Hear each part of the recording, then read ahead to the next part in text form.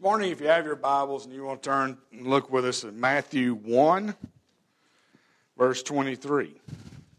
And I know it's awful early in the year to be talking about the first chapter of Matthew. We find that Mary has been visited and has become the virgin that is expecting with a child that will be born that is God's son. And we find that here in this passage that Joseph has secretly decided, okay, I'll take her and I'll go away and I'll secretly divorce her and come back. And nobody will ever know. I'll leave her somewhere over there and it'll be okay. And then the angel comes to him and he starts talking to him. And the angel tells him, your wife is your betrothed, your future wife, your fiancée, whatever you want to call her at this point, has been faithful to you. This child is a child that God has planted in her. It is His son. And it is a special child, the child that is going to save the world. And in chapter 23, the angel says, and behold, the virgin shall become pregnant and give birth to a son, and they will name him Emmanuel, which is translated, God is with us. Have you ever thought about somebody's name, what it means? You ever just really sit down and listen to people's names? If you listen to their names, you can find out a lot about their family history, their traits, their personalities, people that influence their lives, the people they respect, people they believe in, things they hope for or wish they had, someone they admired. In some cases, even later on, it may be a name that reminds them of someone they could forget, of a painful time that passed through their life. So there's a lot of things in names that we sometimes take for granted. Ever heard a child called by their name and thought, who in the world named that poor child that? Have you ever admit that you've heard a name and you automatically thought of a nationality, a size, or another person? You ever done that? Examples, nicknames that people are called by. I don't know why. The other day I started up at the hospital and this lady looks up and she goes, what are you, about 4'8", 5'1"? And a lot of times I'll get somebody walk by and they'll, hey, Tiny, come here. I wasn't born tiny. I don't know. But there are a lot of things that are associated with names that make people think, sometimes even question. So think about your own name. Is there something in your name that means something to you or your family? As we look through the Bible, we see names that have significant meanings. We say that Abraham means to multiply or have many. We see that Israel means triumphant with God. Isaiah means Yahweh is salvation. Joseph means my Jehovah add and gave increase. And David means my beloved. Mary means child wished for. Paul is a Roman name from Paulus, which means small or humble. Peter means stone. John means Yahweh is gracious. My favorite, Michael means who is like God. And Noah means rest and comfort. And if I could say it this morning, pronounce it right, it's Naaham is Noah's wife. And yesterday, Mashiach became her as she tried to escort children out of Arkansas back this way and tried to find her way through. And there are so many names that mean so much. There are names that mean for different situations. When the angel appeared and told Joseph that his son would be named Jesus, that the Lord saves. Now I'm going to bring a shock to you this morning. We always say, in the name of Jesus. We always say, I want to see Jesus. We always say, Jesus paid it all. You're wrong.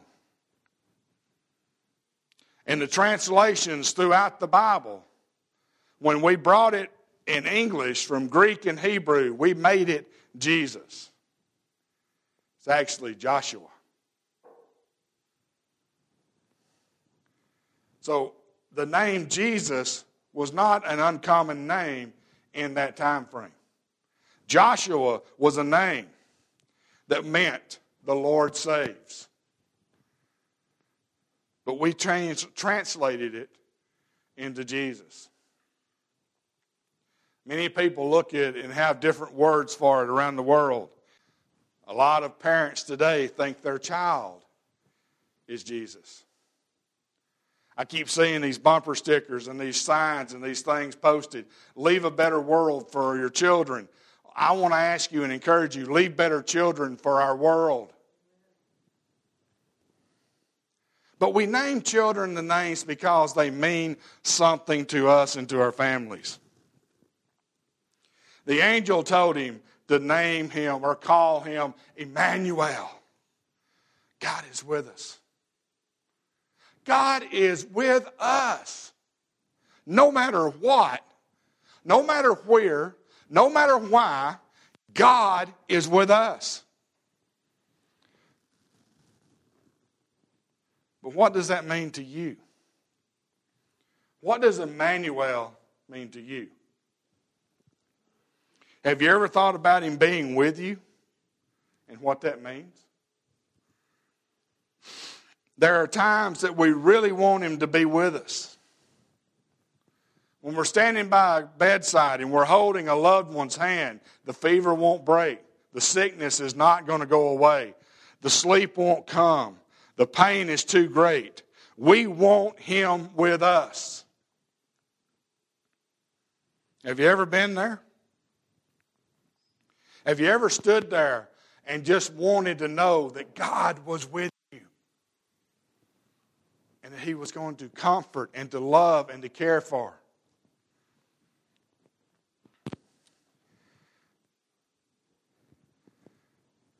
There are times when you've walked out in a place, and I've had it myself, and I know what it feels like, when they walk in and say there is no more job.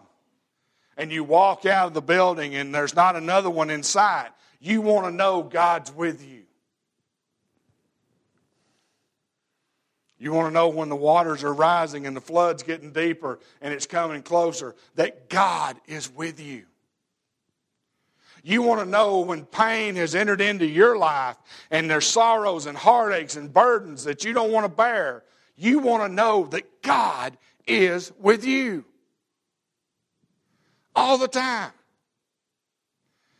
He's not over here somewhere waiting.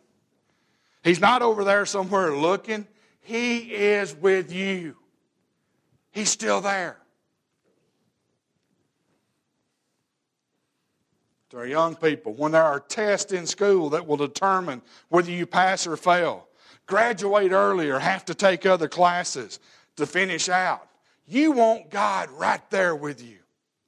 You want to know that assurance. And if you don't believe that, you were not in the classes I was in, because they would lay the test on the paper and you could hear this light whisper throughout the room, "Oh God."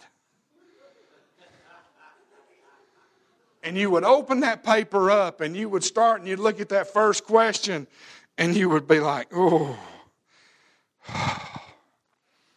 God help me." And by the time that 20-question multiple test was over with, you wanted to make sure there was no way that you were by yourself. Nobody ever did that besides me. I mean, we've never had anybody that's done that. I used to work with a guy, and he would always say, there's never an atheist in a foxhole. Now, anybody that's ever been to war and would know what that would mean. And I have said and talked with people that had finally given us their experience of what it was like to be in a war. And they would say, when you got in that foxhole, most of the time, the one that said they didn't believe was the first one that would start praying. And isn't that the way it is in our lives today? The ones that don't have any hope or they don't have any future, they don't believe in anything, are the very first ones to say, well, he let me down. Well, you didn't believe him. Well, where was he at? Right beside you. I love the poem about the footprints in the sand. And it talks about seeing two sets of footprints walking across the beach. But then again, there was times when there was only one. And the writer says that he looked up and said, Lord, why did you not go with me during that time? And he said, I did. Those are my prints. I picked you up and carried you.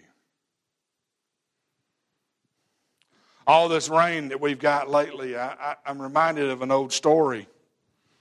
An older gentleman sitting on his front porch rocking in his rocking chair. Pickup truck comes up and says, hey, we got to get you.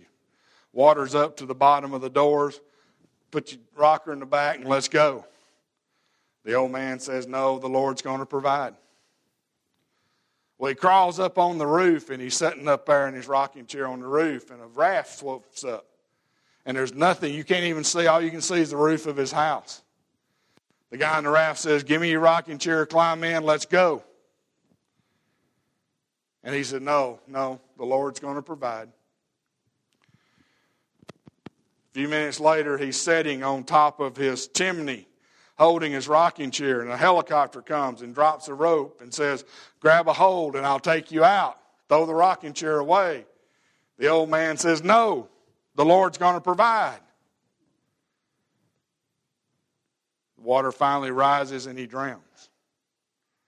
He gets up to heaven and he walks up to the pearly gates and St. Peter opens the door and has a towel in his hand. The guy takes it and he wipes his face off and Peter says, we're glad you're here. And he went, why didn't the Lord provide? Peter said, well, we sent a truck, a boat, and an airplane and you didn't get on none of them. This morning, how many passed by opportunities have you failed to take? God is with us. Doesn't matter where, God's with us. Doesn't matter why, God's with us.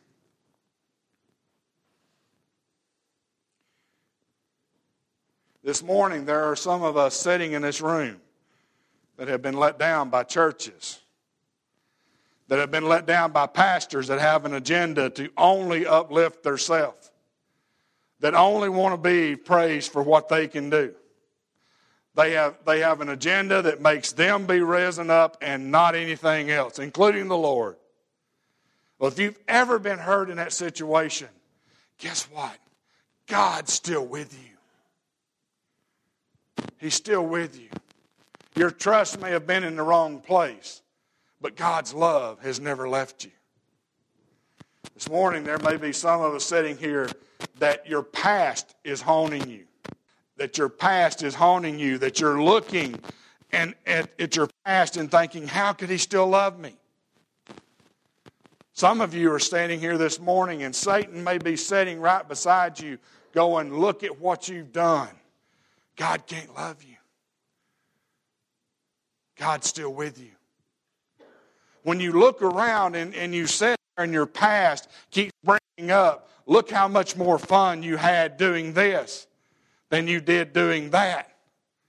God's still with you.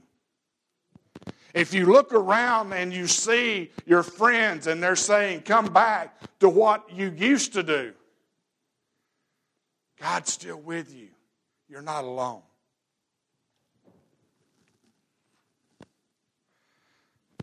Is your past haunting you this morning to the point that you can't feel Emmanuel. That you can't feel the love that God has given you. He's still here. Today, where is your Emmanuel? Where is he at? Over the last couple of weeks, I had the pleasure of sitting and talking with Levi. And days that he felt good, getting him to smile and getting him to laugh. And I would always kid him about different things, and we would talk. And I kept telling him, Levi, and Katie told him, there's not an expiration date stamped on the bottom of your foot. And Levi was, yeah, I know. But look where I'm going. Look where I've got to go to. I know I've got friends here that love me. I know I've got friends here that want me to stay, and they want to see me here every day. But look where I'm going. And one of the statements that he said was, during that time, he told me, we're here at his house, laying there in the bed, he looked at me and he said, you know, it really doesn't matter which side of the Jordan I'm on. God's with me. God is with me. He said things that he wanted done for his service. And he said, you remember, he was in the hospital, he said, you remember what I want in the casket with me. He wants his little brown testament, personal testament from the Gideons in his hands. But as I was sitting there, I said, didn't you want your sister in the casket with you? And he said, no, both of us can't cross the Jordan at the same time. One of us will drown. And I think he meant her. I'm not sure. But even when Levi was at the point that he knew this earthly life was passing by, he still knew God was with him. This morning, we're going to take the Lord's Supper. And as we take the Lord's Supper this morning, as we take the bread and it is broken, and Christ said, this is my body that I'm giving freely for you. And then we'll take the juice and we'll drink it. And he said, this is my blood that was spilt for you. We're talking about Christ, God's only Son, that is everywhere with everybody at all times. And some of you are sitting there thinking, there's been some places I really wished he wasn't with me. There's some places I've been that I really wished he wasn't there. There's some places, things I've done, I really wish he didn't know I did. Well, the God that is enthroned in heaven, God is with us. The same God that is enthroned in heaven went to the very pits of hell and got our souls and brought them out, telling the demons of hell and Satan himself, they're mine and I'll always be with them no matter what. This morning I want to ask you, where is your Emmanuel? Where is he? Is he with you daily that you know it? That you can talk with him? That you can walk with him? And that you can sing with him? And you can rejoice with him? And you can be revived by him? This morning as we sung the very first song, Victory in Jesus, I was reminded of a youth group one time, and they had just gotten church vans. And I know, Michelle, that's a sore subject, but we're sorry. They had just gotten church vans, and they loaded them, and they bought these CB radios to go in them so they could communicate with each other. One of the youth group members took a cassette tape, because that's what we had back then. It was the most technological advanced thing. And on both sides of that cassette tape, they had recorded victory in Jesus over and over and over and over. Even when it got to the end, and these were fancy vans, because when it got to the end, it played the other side of the cassette. You didn't have to pop it out, pull it out, turn it over, and it did it automatically. I don't know how, but it did. And to be funny, he took the CB mic, wrapped a rubber band around it, laid it on the speaker, turned that on, and the van behind him heard Victory in Jesus for 36 hours. By the time they got there, the driver of the other bus got out and said, every now and then, I wish we'd have lost the war. This morning, do you have that victory with Jesus? I know this week we're going to bring Levi here and we're going to have his going home service. Now, I'm going to be honest with you. That service is not for Levi. Levi didn't want a service. Levi said, when I'm laid there and somebody is speaking over me, I don't care who it is that speaks it. He wanted myself and Brother Tony, if he's able to be here to do it. And he said, I don't care which one of you it is. Somebody tell them about the plan of salvation. Somebody tell them that God is with them always. And he wants to take them home and bring them to where I'm at. And he said, when they bring them to where I'm at, I'm going to take them by the hand and I'm going to take them to the very feet of Jesus. And we can worship him together forever. His favorite scripture, the last verses of Matthew. Go ye therefore, preaching, teaching, baptizing, making disciples. Letting them know. That's what he always said. Letting them know God is with you no matter what. This morning we're going to sing an invitation song. If you don't know that God is with you, I encourage you to come today and make that assured in your life and in your heart that you know. Maybe you're here with us this morning and you've never joined up with this ragtag bunch that loves the Lord, no matter what. This morning, would you come and unite with us? If you need to follow in baptism, we're going to have a baptism next Sunday night, and we'll all get wet. We got plenty of water. You don't have to worry about us running out of water. Guarantee it. But when we come to get to the baptistry, know this. It is an outward symbol of what has happened spiritually to your heart. It is an outward symbol that you are being cleansed by the blood of the Lamb. And that you're washed in his blood. Because he's always with you. Father, we thank you this morning for your people. Father, we thank you for keeping people safe. Father, this morning we ask is if there is a person or anyone here today, Lord, Father, that needs salvation for their life. Father, they need a church home. They need to be baptized. Lord, this would be the day and the hour that they would come forward. And Father, make that a public confession to their lives. And Father, that we could welcome them in and love on them.